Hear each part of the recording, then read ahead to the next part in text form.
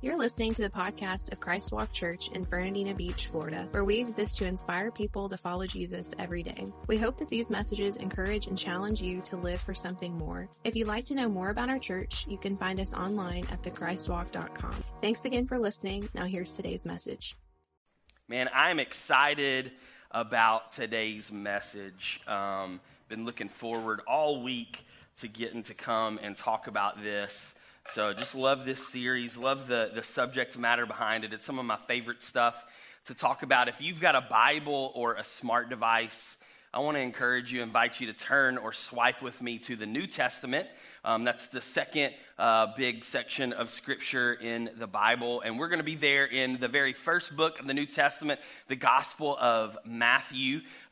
We call those first four books, Matthew, Mark, Luke, and John, the Gospels, because gospel means good news. And those four books in particular are such good news because they tell us of the life and the teachings of Jesus Christ. And so we're going to be digging in to one of those teachings here this morning. Matthew chapter 25. We'll land there in just a minute.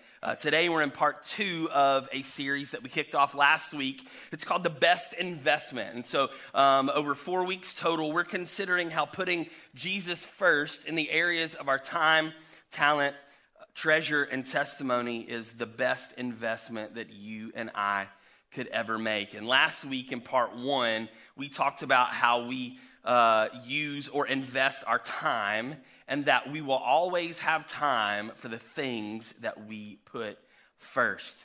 And for today's message, we're going to zoom in and talk about our talent.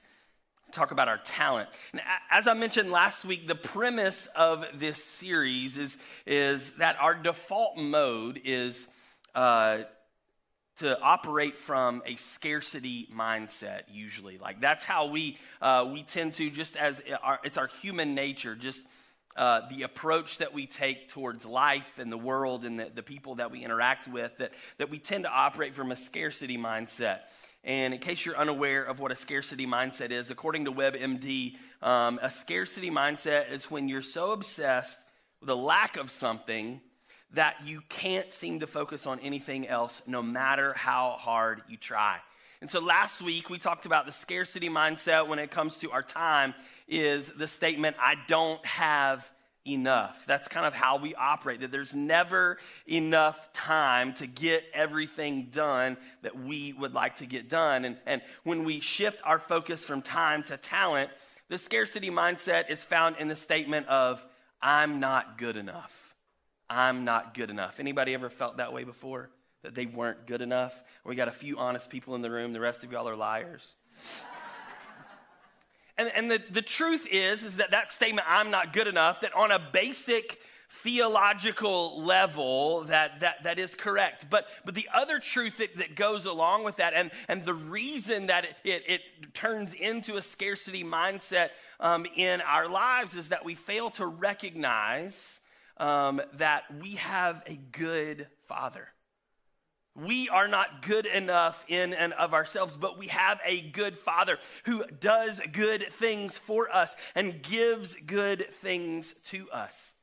The scriptures are clear about this. Matthew 7, verses 9 through 11, it says, you parents, if your children ask for a loaf of bread, do you give them a stone instead? Or if they ask for a fish, do you give them a snake? Of course not. So if you sinful people know how to give good gifts to your children, how much more will your heavenly Father give good gifts to those who ask him? It continues in the book of James, this same kind of thought or idea. It says, whatever is good and perfect is a gift coming down to us from God our Father. He chose to give birth to us by giving us his true word, and we, out of all creation, became his prized possession.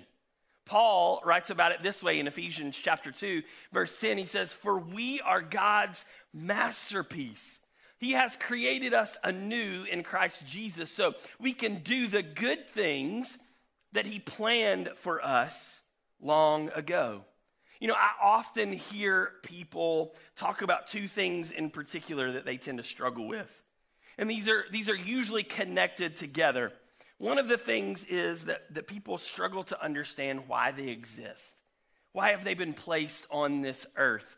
They kind of, a lot of people tend to look at it as kind of the Forrest Gump model, that we're just a feather floating around on the breeze. And they have difficulty understanding, like, what's the purpose of all of this, and wrapping their head around that we're here for a reason. And then the second thing that people often struggle with is they struggle to recognize God's blessings in their life. I have people tell me all the time, I can't see how God is at work. I'm unable, or have difficulty understanding the way that he's moving in my life. And I typically respond to those people with both a statement and then a question. And that statement and question are highlighted in the passages of Scripture that we just looked at.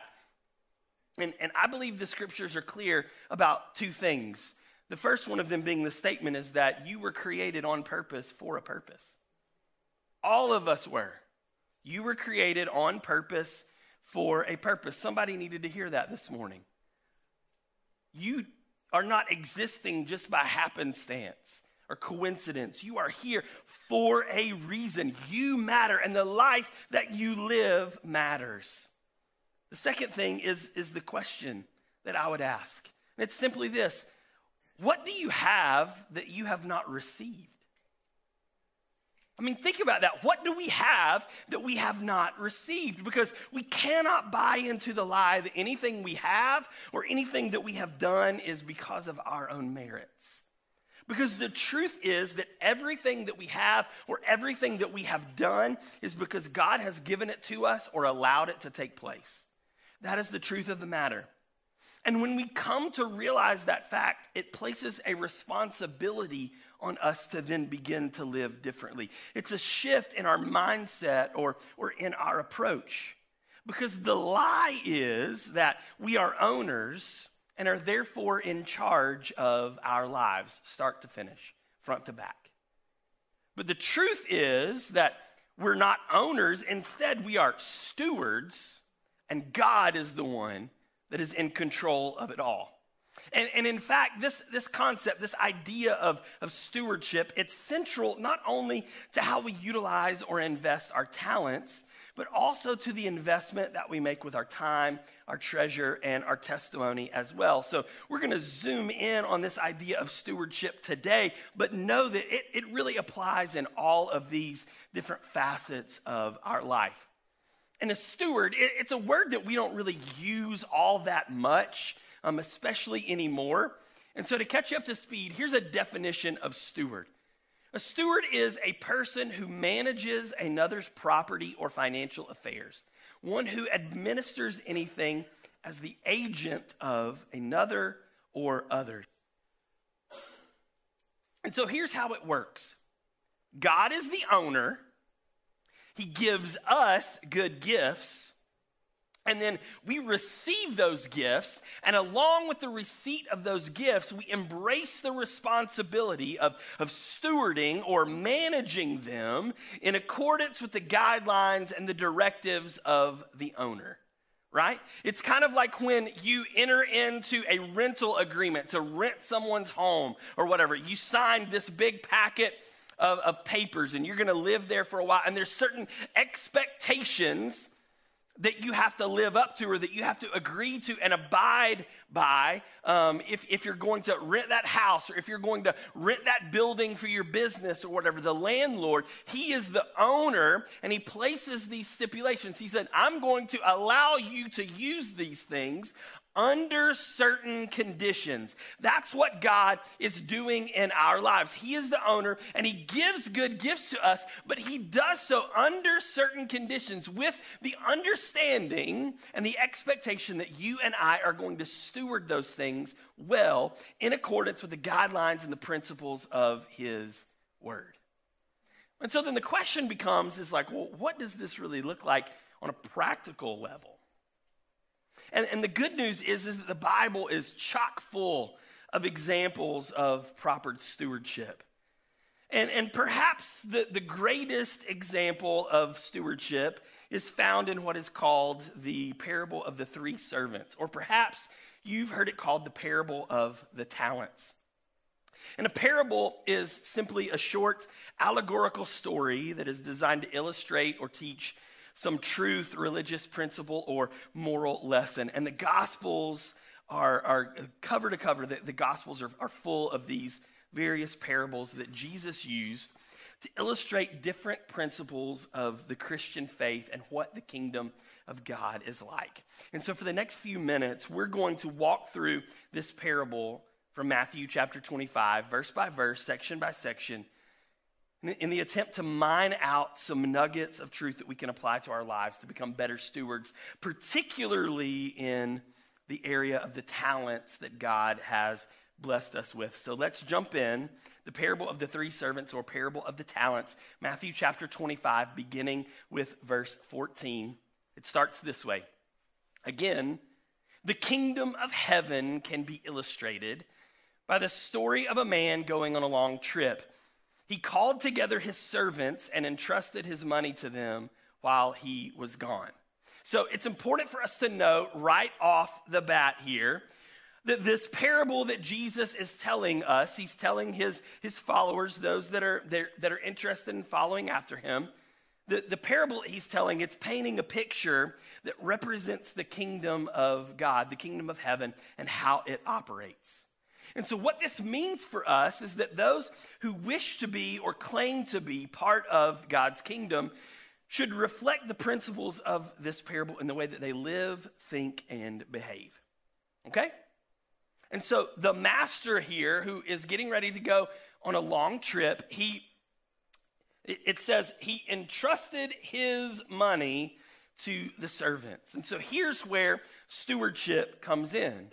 It's not our money, it's his money.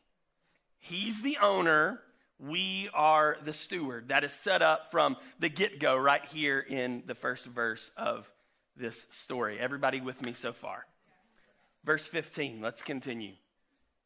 It says, he gave 5 bags of silver, or perhaps your translation says talents. I'll explain that in just a minute. He gave 5 bags of silver, or 5 talents to one, 2 bags of silver, or 2 talents to another, and 1 bag of silver, or 1 talent to the last, dividing it in proportion to their abilities. And he then left on his trip.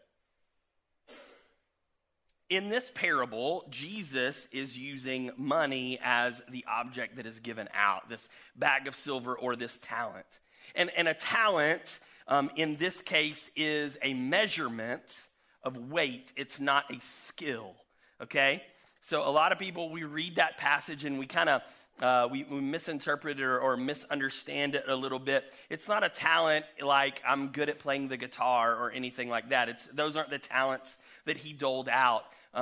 These were actually weights of money or valuables. And a talent weighed approximately 75 pounds.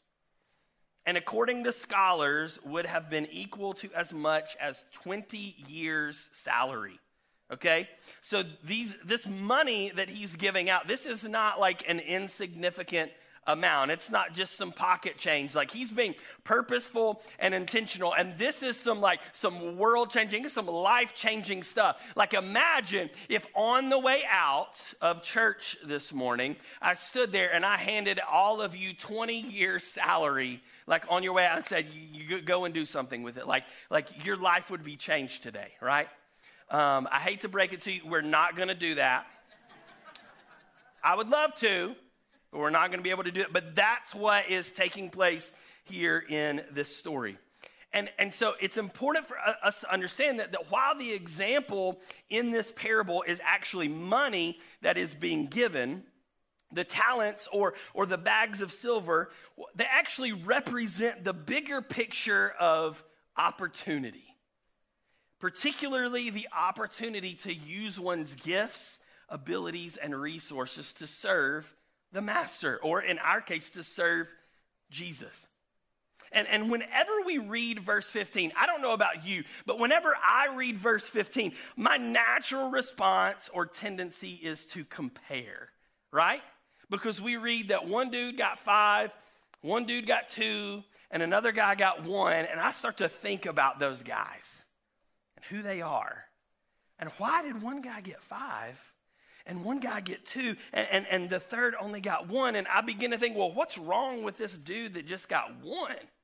Like, he must have been some schmo or something. Like, he was like the servant that like he was probably related to somebody, you know? And like the master like felt obligated, like, well, I can't leave this guy. I'll just give him 1. No, like it's not like that. But our mental capacity and what we do as humans, we naturally go to the realm of comparison. And here's what Carey Nieuwhof says about comparison. He says, there is no win in comparison. So when we begin to view things or not, we've lost already when we begin to view things from that standpoint. And here's why. Because comparison is the thing that destroys opportunity. Comparison will destroy opportunity because we want to think things like, when we compare, we think things like this. Well, he got more than I do. He's got more than I do, so I can't do as much as he can. Or she's better than I am, so I guess I'll just let her do it then. Or sometimes in the church, not this church, but like in the church, we'll say things or we'll have the mindset of, that's what the pastor and the church staff are for. After all, that's why we pay them.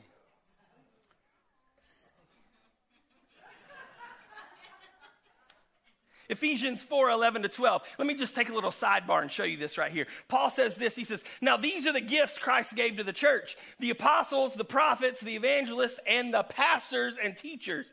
Their responsibility is to equip God's people to do his work and build up the church, the body of Christ. Note that it doesn't say their responsibility is to do the work of, no, it doesn't say that. It says their responsibility is to equip the people.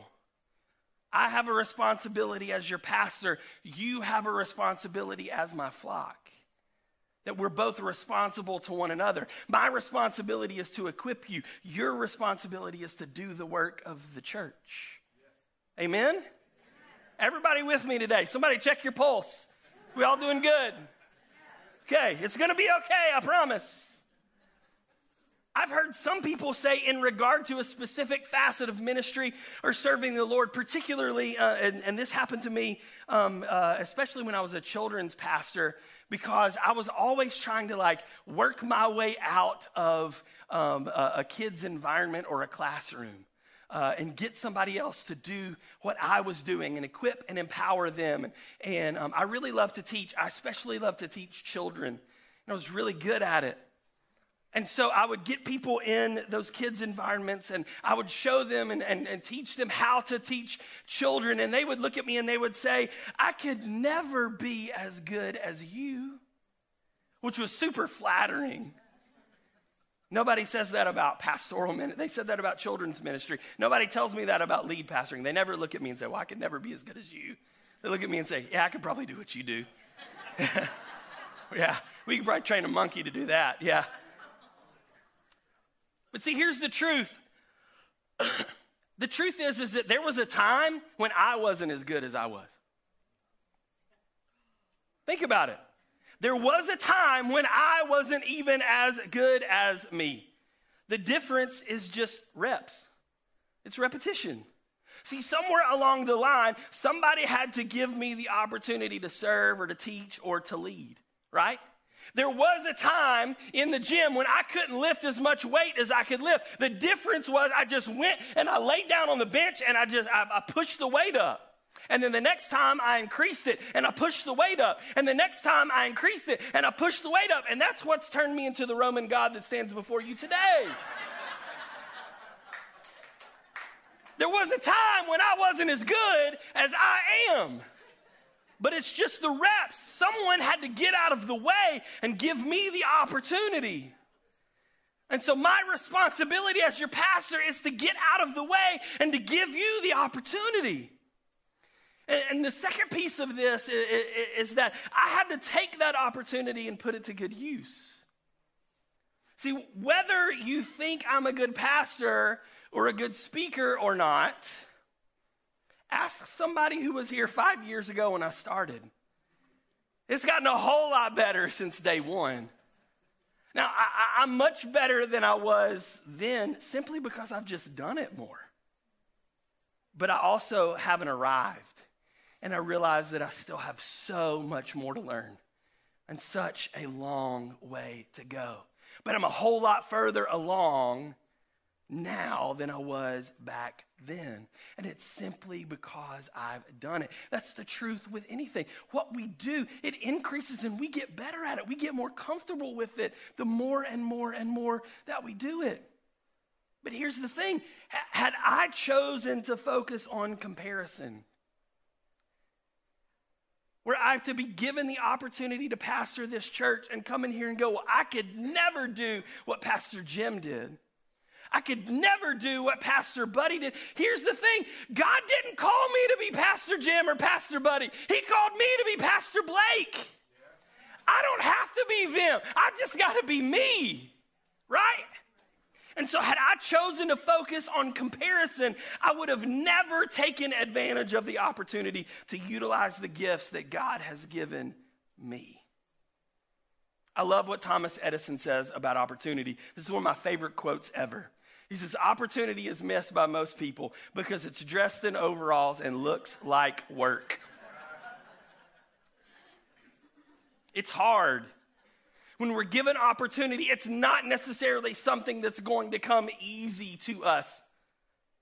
We see these I play the guitar a little bit, but we see these guys up here and musicians and stuff and then play. It's because it didn't just happen to them. Like they spent time honing their craft. I met somebody one time that I was leading worship at helping to lead worship at a kids camp, and one of the people that were there said, oh, this guy over here, he plays the guitar and he'll help you this week. Great, man, we need all the help that we can get. And he came up to me and we were, getting to know one another and everything and talking and kind of putting a plan together for how the week was going to go. And in the midst of all of that and us talking and everything, he revealed to me, he said, Jesus taught me to play the guitar. That's great. Then I heard him play and I said, bro, Jesus needs to teach you to practice.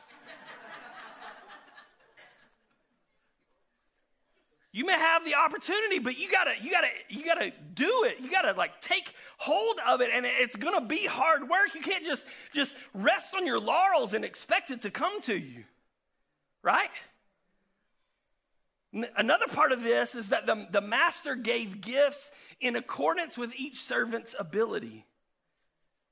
This doesn't mean that any of the servants were better than the others, just that they were different than each other. And see, often we desire the gifts and the talents of other people. And we look at other people and we say, man, I wish I could do what she does, the way that she does that. Or man, I wish I could be like him.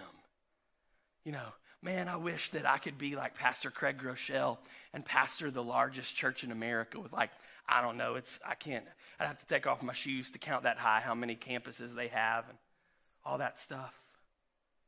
I wish that I could be like them.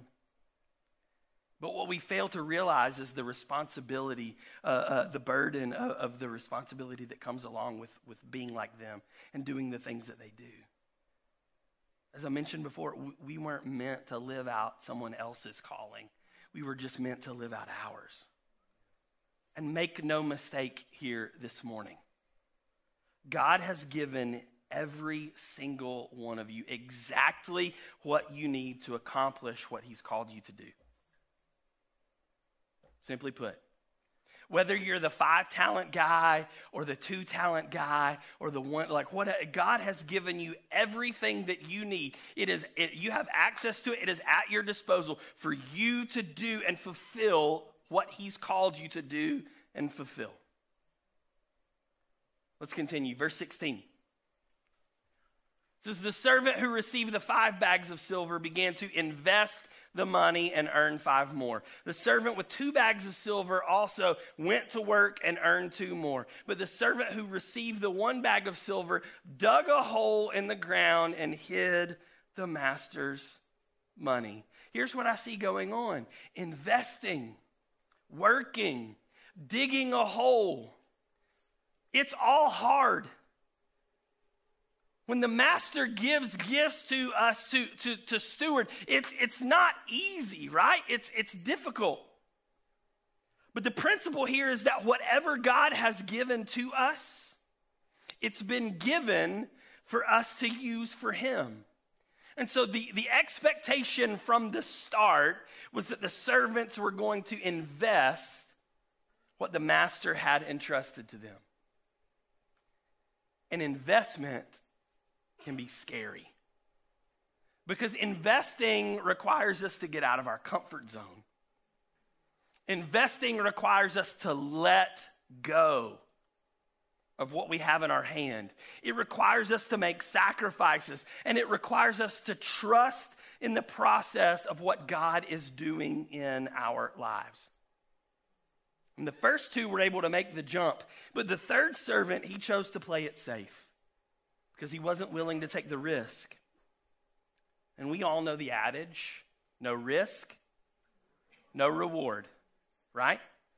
And soon we're going to see just how true that statement is. Verse 19. After a long time, their master returned from his trip and called them to give an account of how they had used his money. You and I, right now, in this moment, we are living in between verses 18 and 19. The master has given us gifts, and he has gone away. But the time is coming when he is going to return, and we are going to have to give an account. We're going to have to stand before him and tell him how we utilize the gifts, the talents, the resources, everything that he entrusted to us. J. Vernon McGee talks about that moment. He says, the Lord is not going to ask us how much we have done for him, but how faithful we have been to that which he wanted us to do. See, the master's primary concern wasn't the interest, it was the investment. It wasn't how much did you gain, it was did you do anything with what I gave you? Did you take the risk? Did you step outside of the comfort zone? Here's what we see, verse 20. The servant to whom he had entrusted the 5 bags of silver came forward with 5 more and said, Master, you gave me 5 bags of silver to invest, and I've earned 5 more. And the master was full of praise. Well done, my good and faithful servant. You've been faithful in handling this small amount, so now I will give you many more responsibilities. Let's celebrate together. It continues. The servant who had received the 2 bags of silver came forward and said, Master, you gave me 2 bags of silver to invest, and I've earned 2 more. The master said, well done, my good and faithful servant. You've been faithful in handling this small amount, so now I will give you many more responsibilities. Let's celebrate together. They made this great investment, and the master says, let's have a party, and we're going to celebrate by me giving you more work to do, right? Like that was the reward. And both of these servants, they recognized that the success that they were experiencing would never have been possible without the master's initial impartation of gifts. That they would have never been in the place that they found themselves had he not entrusted them with his money in the first place. And it was the risk of the investment that led to the return of the interest. And because they stewarded well, they received a reward. And the reward was that each servant proved that they could be trusted with even more responsibility. And as a result, they received it. And the principle here is that when we steward the gifts of God properly, we can expect to receive further blessings. And often those blessings will look like more opportunities for us to roll up our sleeves and get involved in the messy, dirty work of what the Holy Spirit is doing in our community. That's what it's going to look like. Verse 24. It says, then the servant with the 1 bag of silver came and said, Master, I knew you were a harsh man, harvesting crops you didn't plant and gathering crops you didn't cultivate. I was afraid I would lose your money, so I hid it in the earth. Look, here is your money back. See, while the first two servants focused on the master and his generosity and what he had entrusted to them, the third servant put the spotlight on himself. He said, oh, I knew what was going on here. And then he arrives at the place where he says, I was afraid, so I hid. Does that sound familiar to anybody? Genesis 3:10, watch this. Adam replied, I heard you walking in the garden, so I hid. I was afraid because I was naked. What? Just like Adam and Eve, this servant had misunderstood the assignment. See, misunderstanding God's word, misunderstanding the word and the intentions of the master, it leads to sin every single time. Inappropriate behavior, the kind of decision making that separates us from the master. Sin will always lead to fear and hiding because sin brings about guilt and shame. See, ultimately what was going on here is that the third servant didn't fully trust that the master was a man of his word and that he would one day return. So he set up a contingency plan. He thought, if I invest this, I could lose it and have nothing. And so if the master doesn't come back, if I hide it over here, then I'll have something for myself. And so what he had done is he had substituted service for security. He held back on his opportunity to invest so that he'd have something for himself, just in case. And as a result, he failed to bring any increase to the master's estate. Here's how it ended up. Verse 26. But the master replied, you wicked and lazy servant. If you knew I harvested crops I didn't plant, given, even more will be given, and they will have an abundance. But from those who do nothing, even what little they have will be taken away. Now throw this useless servant into outer darkness, where there will be weeping and gnashing of teeth. This third servant was labeled as lazy and wicked and useless. Not three things you and I want to be known as, right? And see, the irony is that though he refused to let go of what he had, he still lost everything. See, all three men, they were servants of the master, but they clearly had different relationships with him. The third servant's relationship was based on religion. He lived his life. He spent his time just trying not to do anything wrong. It was driven by fear. He said, I was afraid, so I hid your money. But the first two servants' relationships, they were based on readiness.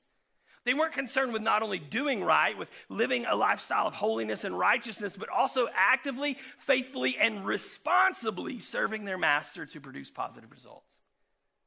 Where the first servant was driven by fear, the third servant was driven by fear. These other two, they were driven by faith.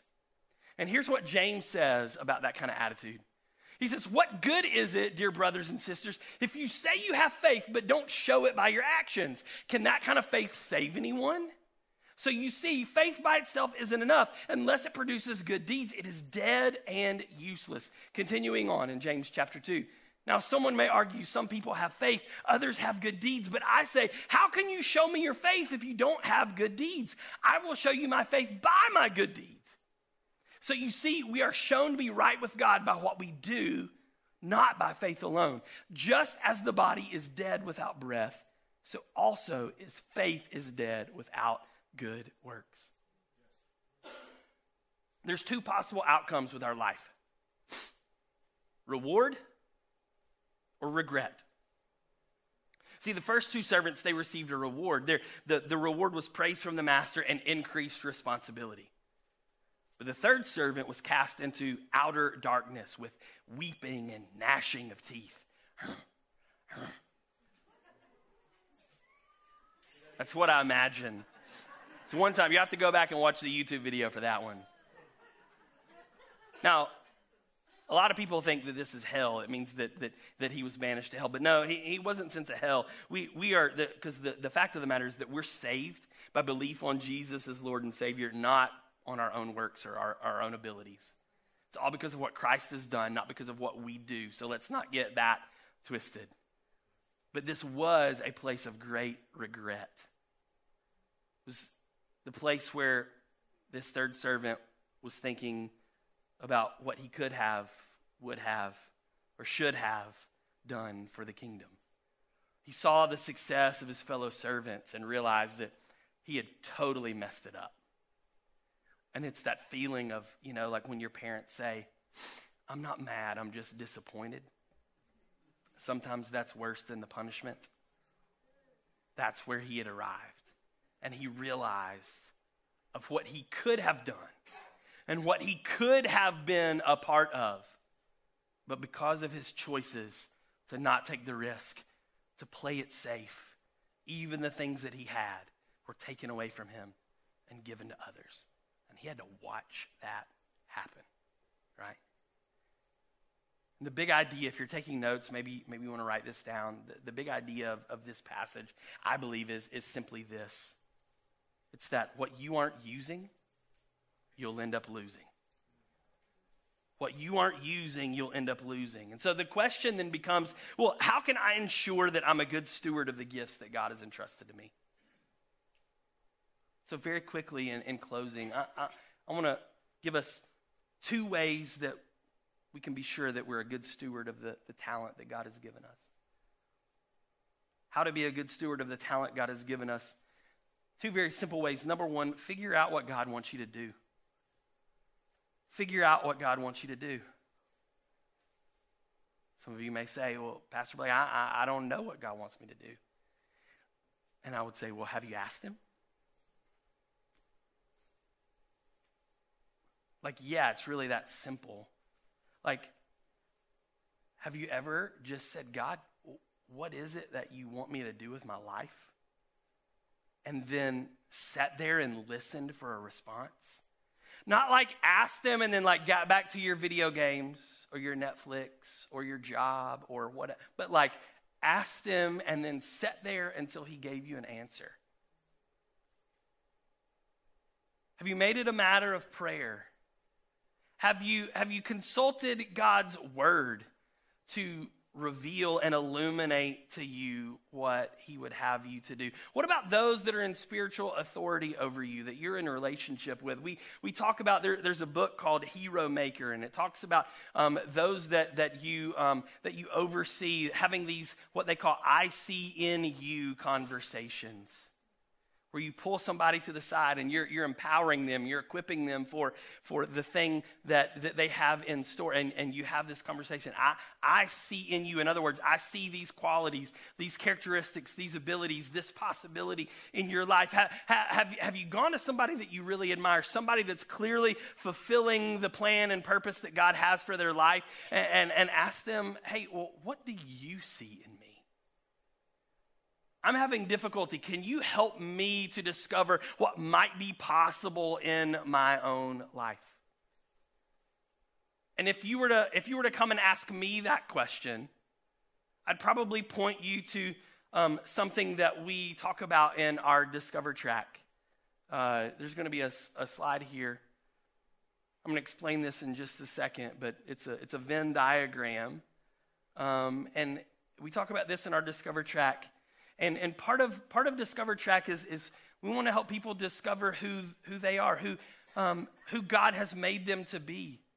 Help them to realize their calling and the things that perhaps God is wanting to do in their life, and then how that calling can intersect with the mission and the vision of this house. And so whether you're new to Christ Walk or you're old to Christ Walk or you're somewhere in between, if you haven't gone through Discover Track, now's your time. Like, you need to jump in on this, and we want to come alongside, and I want to help you. I want to be able to pastor you and point you in the direction of how God is wanting to use you. And give you some tools, some handles, some scripture, some incentives, some things to look at and to consider for how you might be able to steward well the blessings and the gifts that God has given to your life. And so what we discover typically is that our calling is often found at the intersection of three primary areas: our life experience, our gifts and passions, and then our pain. And we see these three circles overlap, and right here in the middle, that is the sweet spot. That's usually where our calling comes to the surface. Our life experience could be like our age and whether we're single or married and where we grew up and what our education is like, and on and on and on. Our gifts and passions could be like spiritual gifts or natural gifts, or the things that just get you really excited about the world around you. And then your pain, this is the stuff that I'm sorry that it's happened. But the truth is that there's purpose there. Like maybe you've experienced a tragedy in your life, a loss of loved one, maybe a divorce or a health issue or something like that. And when you twist all of those things together, this is a picture of who you are as a person. And wouldn't you just know that God Almighty would see fit to call us to something that's going to fit right in the middle of exactly who we are. We were designed on purpose for a purpose. None of us, the things that have happened to us, the things that we are, the things that we've experienced, it's not on accident. It's all part of God's plan, setting you up to do something incredible for his kingdom. If we'll just steward it well. We got to figure out what God wants us to do. The second thing is this: faithfully use that which God has entrusted to you. Faithfully use that which God has entrusted to you. God never intended for the biggest impact we make for his kingdom to be the butt imprint we leave in the seat of the church auditorium on a Sunday morning. But for some of us, that is the case. And here's the truth of the matter: God doesn't need us. He doesn't. He doesn't need us. We're talking about the one who spoke and the universe came into existence. He does not need us one iota. But the good news is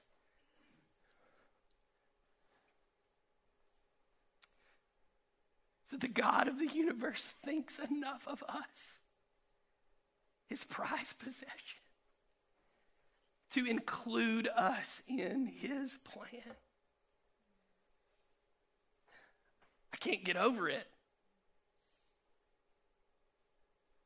And what's more is that he didn't leave us empty-handed. He didn't call us to some great work and say, well, there you go, try to figure it out. No, that's not the God that we serve. Rather, he gave each one of us good and special gifts so that we could play our part and that we could fulfill the unique purpose to which he has called us. And here's what we have to understand. Our responsibility is obedience. His responsibility is the outcome. The servant's responsibility was simply to invest what they had been entrusted. They didn't have to worry about whether or not it would bring any interest. Our responsibility is to simply be faithfully obedient with the things that God has given us. And his responsibility is to worry about the outcome. That should take the pressure off for everyone. Because here's the truth. God's vision for his church will always move at the speed of his people's obedience. I'm going to say that one more time for the people in the back. God's vision for his church will move forward at the speed of his people's obedience. We talk about a lot of things around here about reaching more people with the gospel or the desire to see more salvations and baptisms or launching a second service because it's getting too full in just our one service or building a larger building, particularly to figure out how to hold all the kids that God is entrusting us with. We've been having 10 babies in our nursery. What do you do with 10 babies? I don't know. But I know we don't have room for them. So we're looking at how can we expand? What can we do? What do we need to do?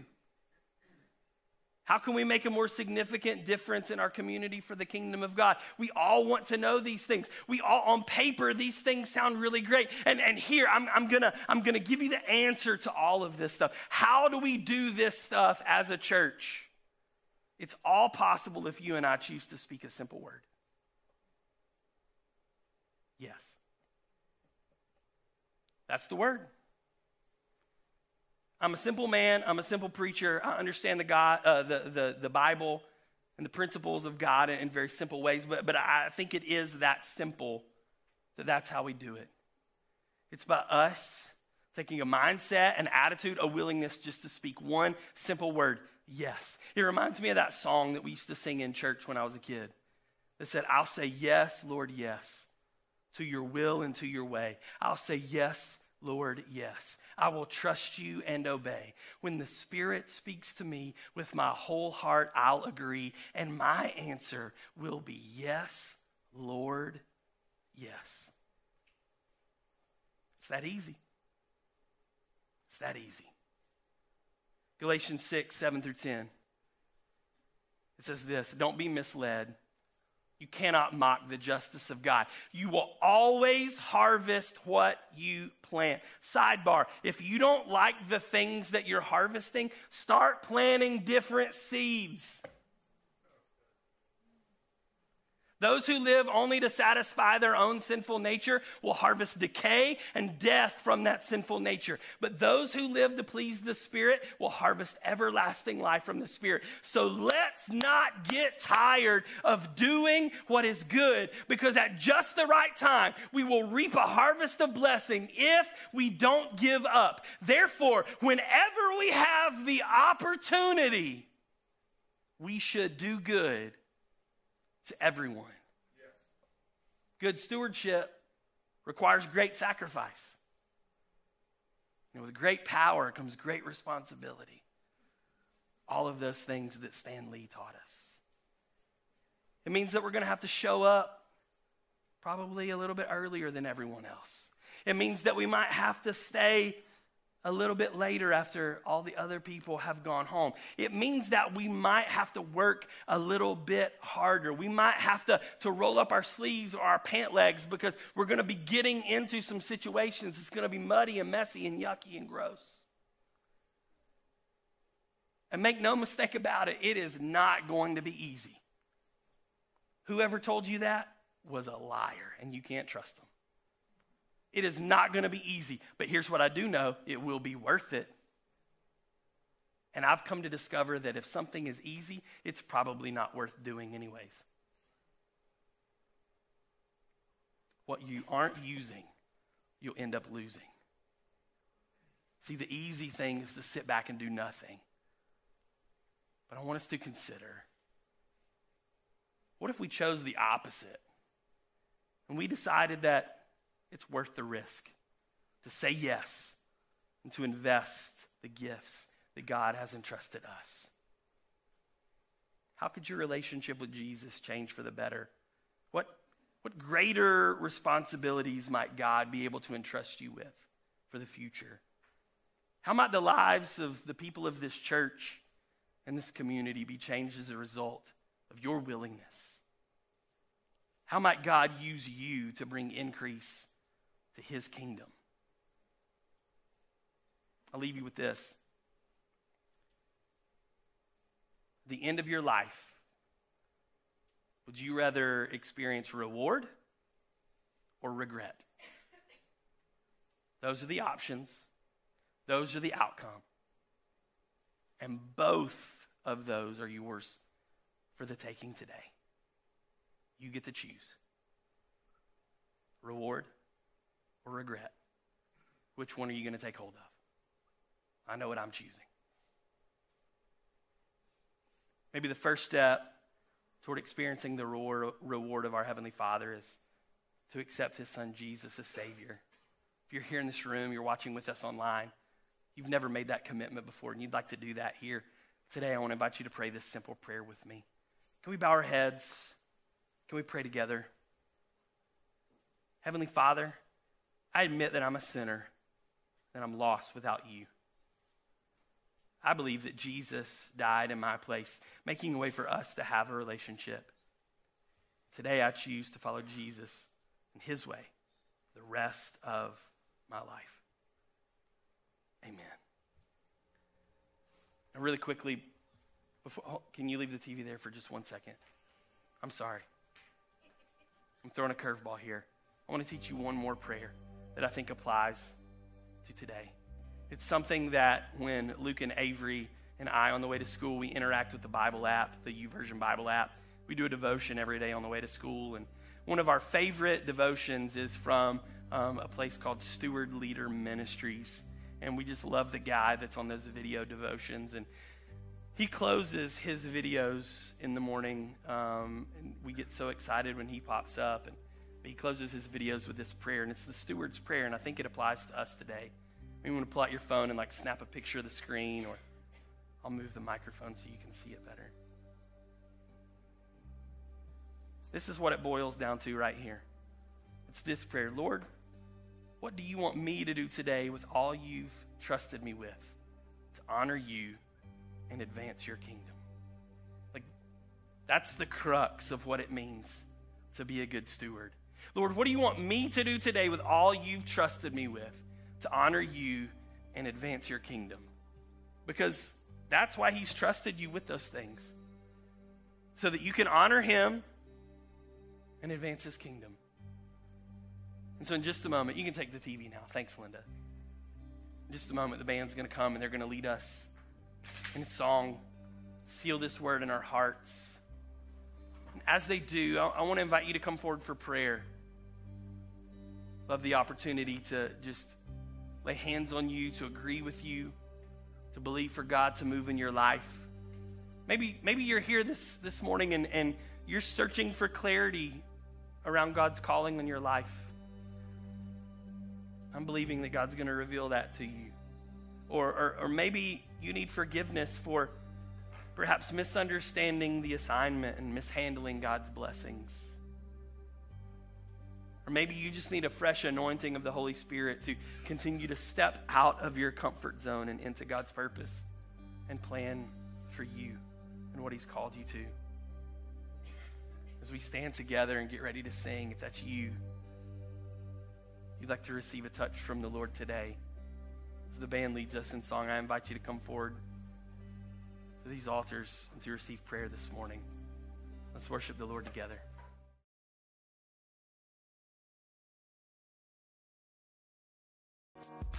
We hope you enjoyed this episode of the Christ Walk Church podcast. Don't forget to subscribe so you don't miss out on future episodes.